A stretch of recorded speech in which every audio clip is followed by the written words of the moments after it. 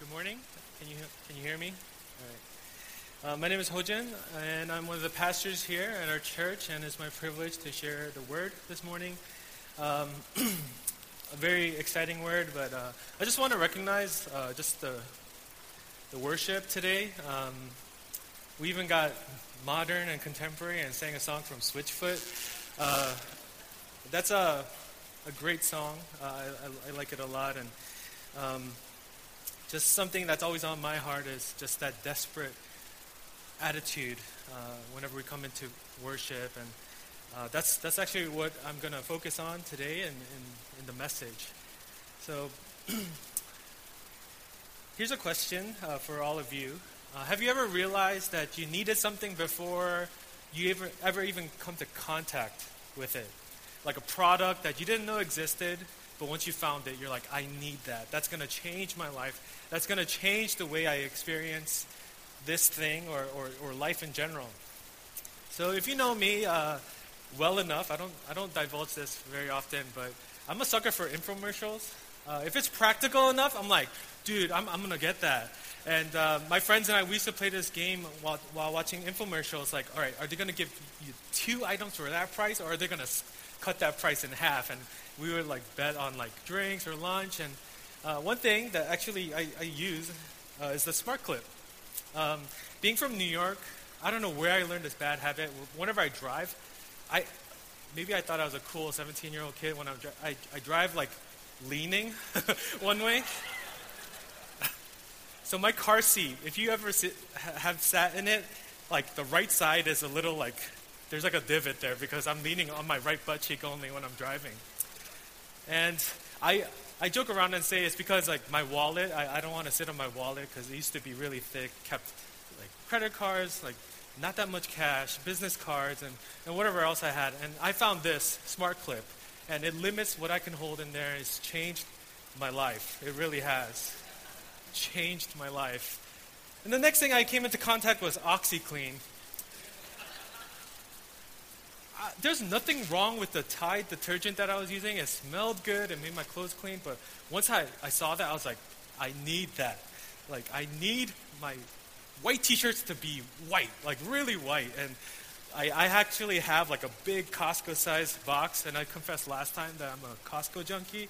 And I use it every load. And whenever I get a chance, like, this sounds crazy, but I'll soak my socks in there, make sure I want to experiment and get that white that's in the commercials. And maybe in a similar way, that's what I kind of want to do to you, not in terms of selling you what the Bible has to communicate, but there's something, I think, in the Bible that has been overlooked that should and can revolutionize the way you approach God. And it's this idea of having a great high priest. There's no analogy in terms of what a high priest is for our culture. The closest thing is a defense attorney, but even that's a far, far imperfect picture of what this is. And maybe you don't even know what the high priest did in the Old Testament. I want to provide that for you in context of Scripture. But we're going to continue our sermon series in the book of Hebrews. And as Pastor Dan and Pastor Danny preached the previous 2 weeks, they've shared just what is going on in this book. This sermonic letter, it's like a sermon/letter, is going out to believers who are struggling. They're debating whether to keep following Jesus, whether the persecution that they're experiencing is worth it. Is the reward worth it? Is there something to claiming Jesus as Lord that goes beyond what I'm experiencing right now?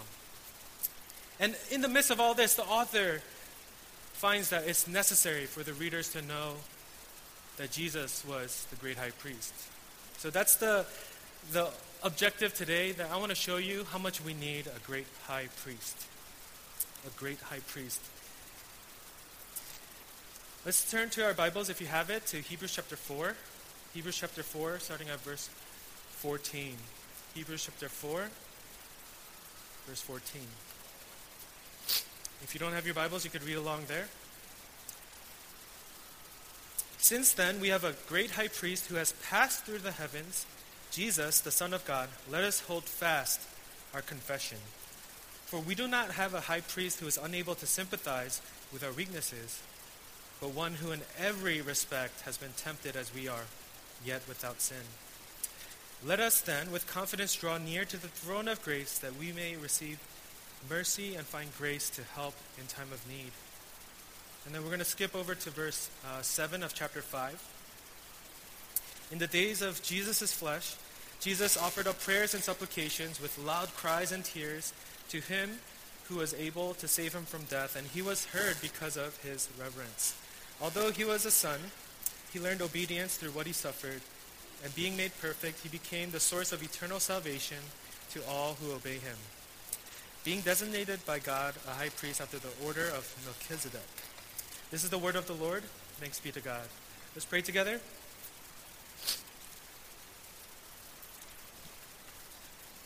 Father in heaven, we thank you for your word. We thank you that it holds treasures deeper than we could ever understand. But we thank you that it is clear about who you are and what you've done. We thank you that it's clear about who Jesus is and what he has done. So God, even as we just submit ourselves before your word this morning, that we would recognize more than what we need, more than what we get from you, but we realize our identity. We realize the identity of the God of the universe and Jesus Christ, the Savior of our souls. So strengthen us during this time. Help us to cherish your word in a way that maybe we haven't done before. We pray that you would speak to those all across the spectrum of journeying with you, whether they feel like they're on top of the world, that they're thriving, that they're enjoying living for you and with you, or those who are struggling to just get by another day. So we ask for your grace to be with them, be with us. We pray for your Spirit to speak loud and clear, that more than my own words, it will be you speaking through me in a way that leads us to action, God. So we thank you so much. We love you. In Jesus' name we pray. Amen. So today, Jesus is the great high priest we need. That's the only thing I want to convey, that this great high priest, whatever he does, whoever he is, there's something about identifying him as ours that changes the way we approach, Christianity, faith, Jesus Christ as a whole. And the first question naturally is, what is a high priest? What is a high priest? And if I were to make it very simple, the high priest has two roles. One is to represent the people before God, and the other side of it is to represent God for the people. And this particularly culminated in the Day of Atonement. It was one day, one special festival of the Jewish calendar where the high priest was to prepare himself and prepare the people and essentially take the people's sin into the most sacred place of God's tabernacle, God's temple, which was called the Holy of Holies. And in entering there, what was happening is that the high priest, in the way that he was sacrificing the animals, was atoning for the sins of the people. And if the high priest were to come back out, essentially there's much to celebrate. It's to represent that God had indeed forgiven the sins of Israel, every single person. And the easiest way to think about it is that the high priest was like the diplomat of God and the chosen representative for the people. And he had this dual role, going into the Holy of Holies and coming back out. And thankfully, the book of Hebrews, in the verses that we actually skipped over, that we're going to focus on right now, provides more details about the high priest. In verses 1 through 4 of Hebrews 5, it says, "For every high priest chosen," it's hard to see, but it says, "chosen among men," that's in red up there, and then "appointed to act on behalf of men in relation to God, to offer gifts and sacrifices for sin." So we find out that the high priest is chosen among the people. The high priest is appointed to act on behalf of the people. And then how does the high priest do this? He does it by offering sacrifices. And verse 2, it says, he can deal gently with the ignorant and wayward, since he himself is beset with weakness. I think it's buzzing whenever I go to my left.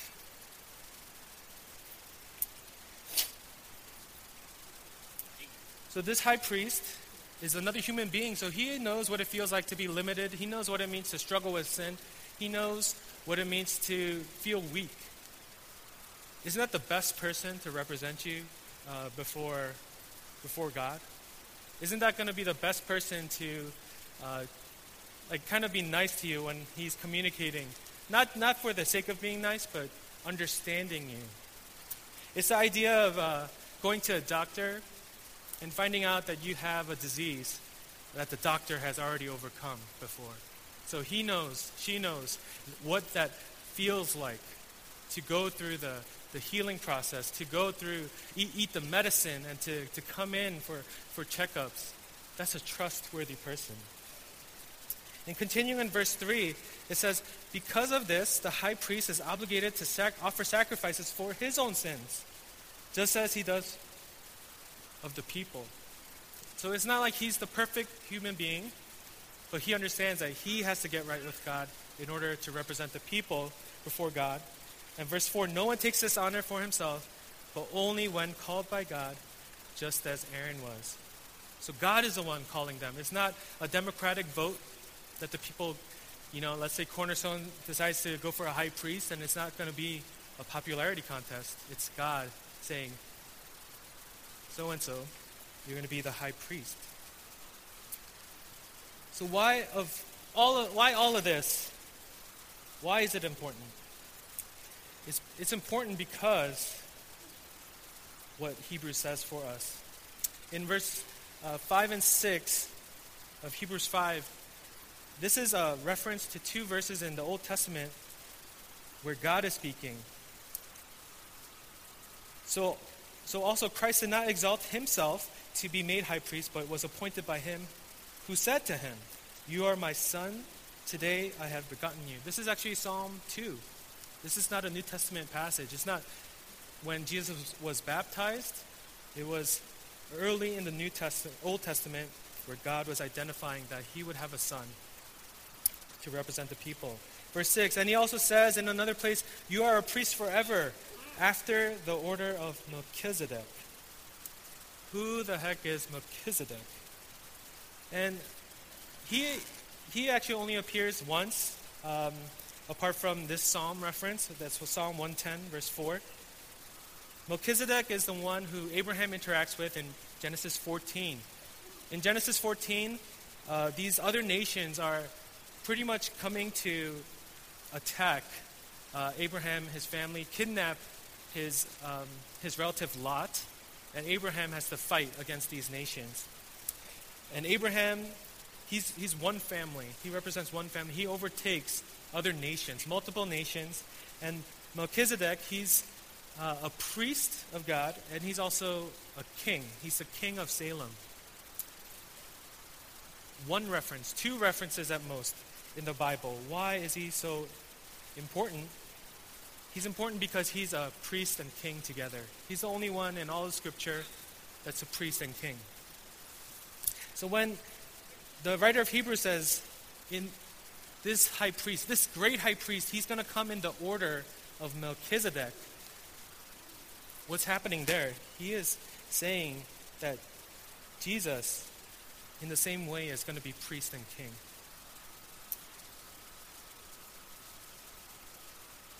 There is no other priest who held the office of king as well. In the Faith Life Study Bible, it says, Melchizedek served as a reminder of God's promise to bless and vindicate his people.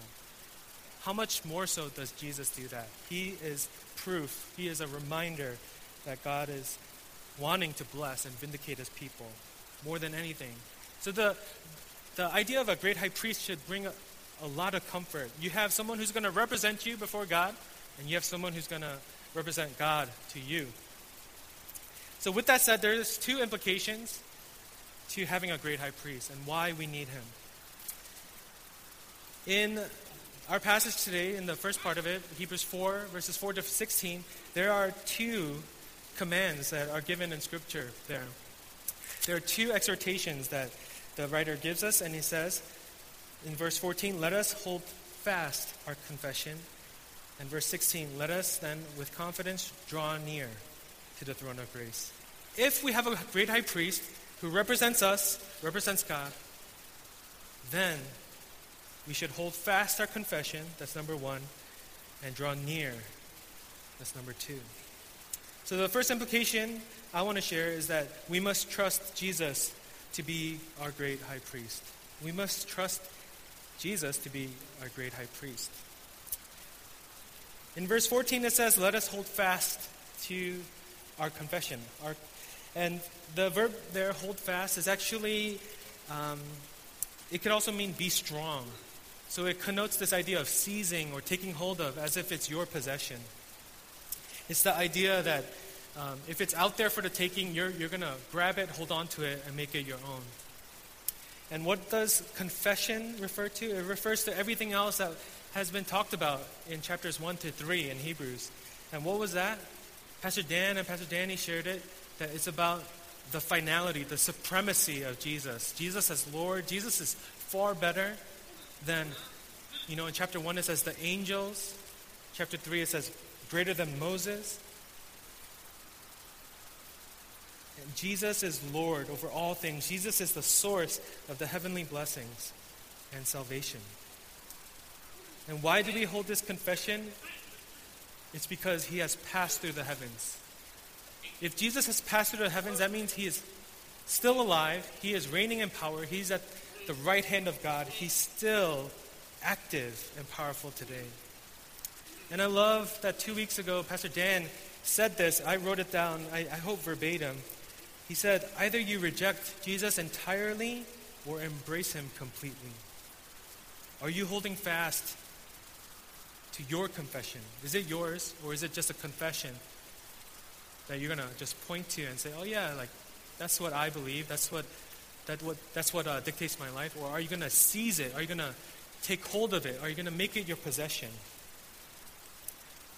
Is it really what you hold on to in the different circumstances that you face in your life? In verse 15, the writer of Hebrews tells us why holding fast to our confession is worth it. He says, for we do not have a high priest who is unable to sympathize with our weaknesses. That's a double negative. If we put that in the positive, it says that we have a high priest who is able to sympathize with our weaknesses, and one who in every respect has been tempted as we are, yet without sin. This is a great high priest worth trusting, isn't it? Why did Jesus have to come as a human baby? It's because there is something that Jesus, through his experience, through his this life here on earth, would show us that he's the great high priest, representing us, representing God. Jesus being human, fully human, is able to be merciful. And Jesus being fully divine, fully God, is able to be faithful. Jesus being human knows what suffering feels like. But Jesus being divine knows what glory is meant to be. Jesus being human means that he's able to intercede on our behalf, even with our limitations and suffering. And Jesus being divine means that he is going to defend God's purposes for his glory in us and through us. Have you ever immediately connected with somebody just because of some random fact, random experience that you both share? Maybe it's a similarity in interests. Maybe it's you came from the same city. Maybe it's because you hate the same things. This past week, I met up with a brother in our church, and we've been going to church together, but we've never sat down and really gotten to know each other. And we realized we hate the same thing, and we're bashing on it together and really enjoying it.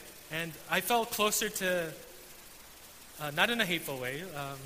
I felt closer to this brother, automatically. So in the same way, it should overwhelm us to think that Jesus was human. He knows what joy and sorrow feels like. Like if you were to pinch yourself right now, he knows what that feels like. He knows what it feels like to have a tear roll down your face. He probably knows what it feels like to, stub your toe, to share a laugh with one another. He knows what it means to be tired. He knows what it feels like to be excited. He knows what it means to be frustrated at people. Did you know that? He yelled at the Pharisees because they frustrated him.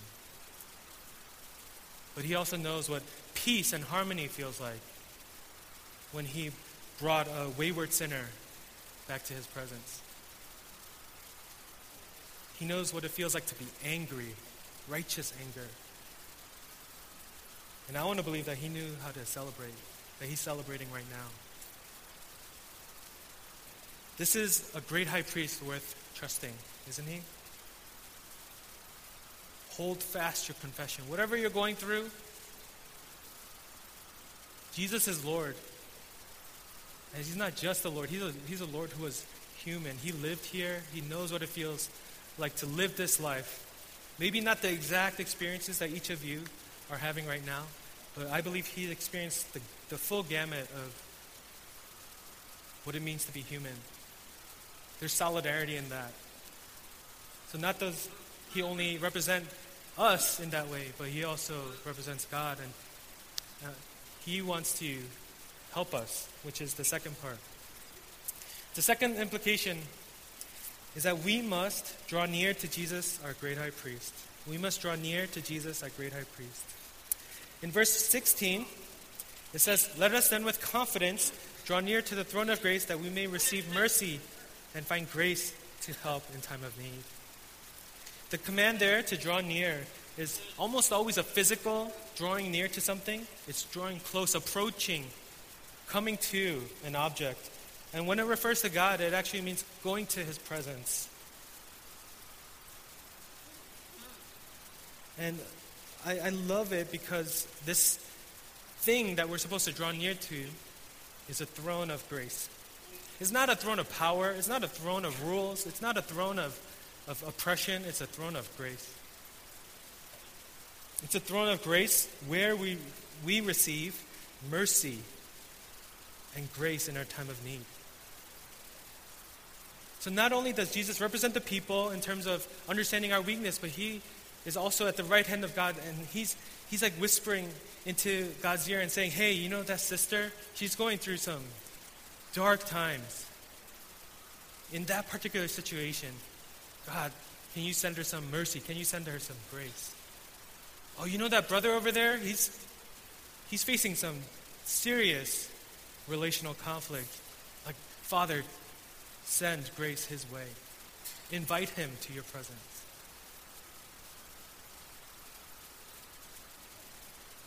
Where we receive mercy and find grace in our time of need. Let us, with confidence, draw near to the throne of grace. There's a confession that I have to make just on a personal level. Like, this year has been awesome. It really has. Got engaged and I'm going to get married. That alone, that's awesome. What else do I need? There's a lot to be thankful for, but I've also faced a lot of different trials, a lot of different difficulties. And, Pastors Danny and Dan, they know some of the things that I've had to wrestle with, and even to the point of being distracted by some of these things, earlier this morning. And these trials that I'm going through have kind of made me question, God, not ultimately, am I questioning whether it's worth it to follow you? But in this particular situation, why is following you so hard? Why is representing you, living for you, serving you, this difficult at times? And that's where this idea of great high priest just shatters, even in this past week, a lot of my understanding of what's going on. Because as I was going to God, I was essentially asking, God, give me what I need to get through this. Give me what I want so that I don't have to deal with this anymore. But what does God do? He says, this is who you need. You need a great high priest who fully knows your experiences and can represent and vouch for you well, and who fully knows the God in heaven and knows what the plan is, knows what the end goal is, knows what the final conclusion will be. That's the best person to trust. Yeah, circumstantially, we don't know day to day what that might mean, what that might look like. But isn't that the safest place to be, with the great high priest who's trustworthy and worthy of drawing near? Not someone who we need to be afraid of. And this great high priest, it's crazy. Because in verse 7, we're reminded that Jesus himself learned something by being a human. In the days of his flesh, Jesus offered up prayers and supplications with loud cries and tears to him who was able to save him from death. And he was heard because of his reverence. Although he was a son, he learned obedience through what he suffered. Jesus learned obedience through suffering. Obedience is never theoretical, it's always practical. We can easily say, oh yeah, like I obey God when I'm sleeping. Yeah, I obey God when I'm at church. But do you obey God when you're facing, circumstances and situations and voices that are telling you to do otherwise, that are telling you to disobey? Verse 9, being made perfect, he became the source of eternal salvation to all who obey him, being designated by God a high priest after the order of Melchizedek. God made Jesus perfecter through his suffering, and I believe that if, some of us are struggling and some of us aren't, but there is something about living this life out as faithfully as possible while holding on to our confession, drawing near to the throne of grace, that would help us become more like Jesus, more perfect, so that we too can be with God the Father in heaven. So today, do you need a great high priest? Maybe there's some of you who are on the brink of foregoing your faith in Jesus. Or maybe like me, you're wondering if following Jesus in that particular situation, in your workplace, in your classrooms, in the various relationships in your life, is worth it. For those who aren't suffering, may the Lord bless you and keep you. Like really, I'm so thankful for you because you're going to be the source of encouragement for those who are. But also understand that should you still want a great high priest? Yes. We should be desperate for a great high priest. If you know your human nature, the condition of your heart, and the ultimate spiritual reality, whether you've been a Christian for all of your life or not, maybe you're not a believer here today, I'm telling you that you need a great high priest. A great high priest who is worthy of trusting and worthy of drawing near. There's a video I came across that I want to show you. It's of Kevin Hart. If you know who he is, shame on you. You shouldn't be watching his stuff. No, but this is just a clip on Conan O'Brien, and he's sharing a story about the beginnings of his career in comedy.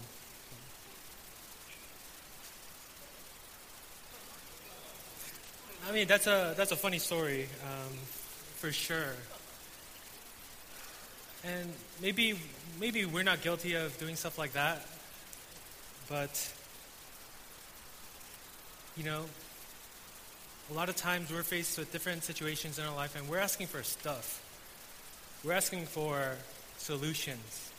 We're asking for some need to be met. When, like Kevin Hart's mom, the objective is a relationship with God.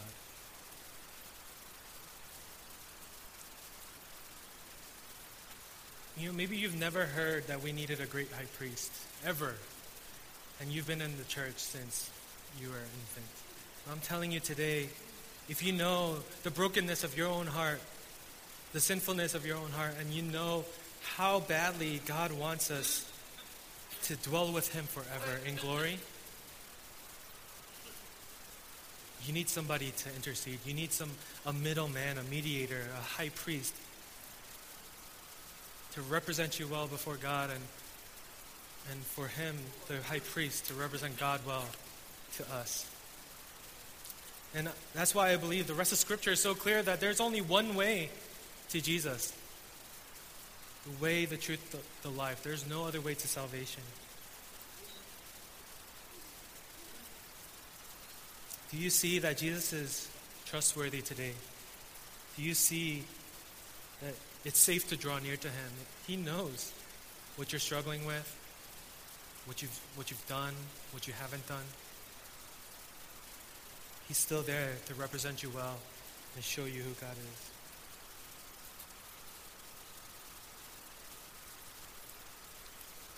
There's no fear, no shame, no sin, no height, no depth that can separate us from God. Let's pray together.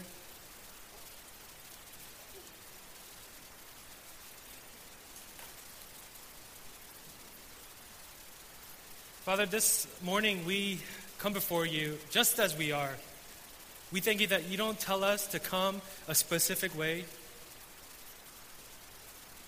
but that if we would hold to our confession and that we would draw near to the throne,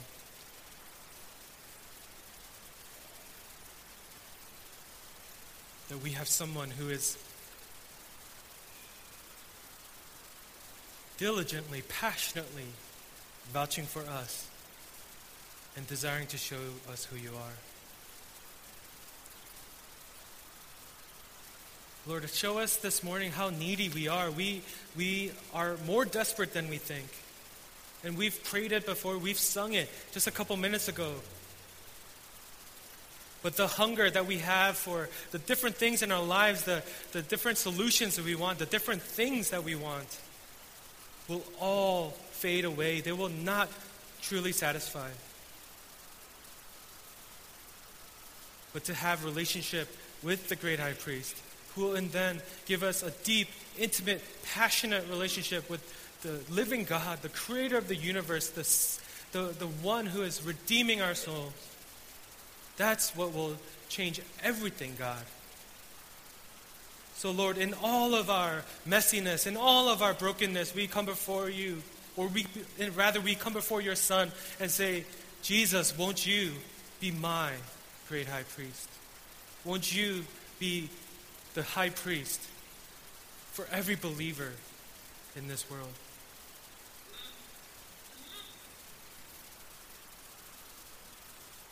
So Father, strengthen us and remind us that really all of this, all that we're doing this morning is about being with you. Your presence is what matters the most.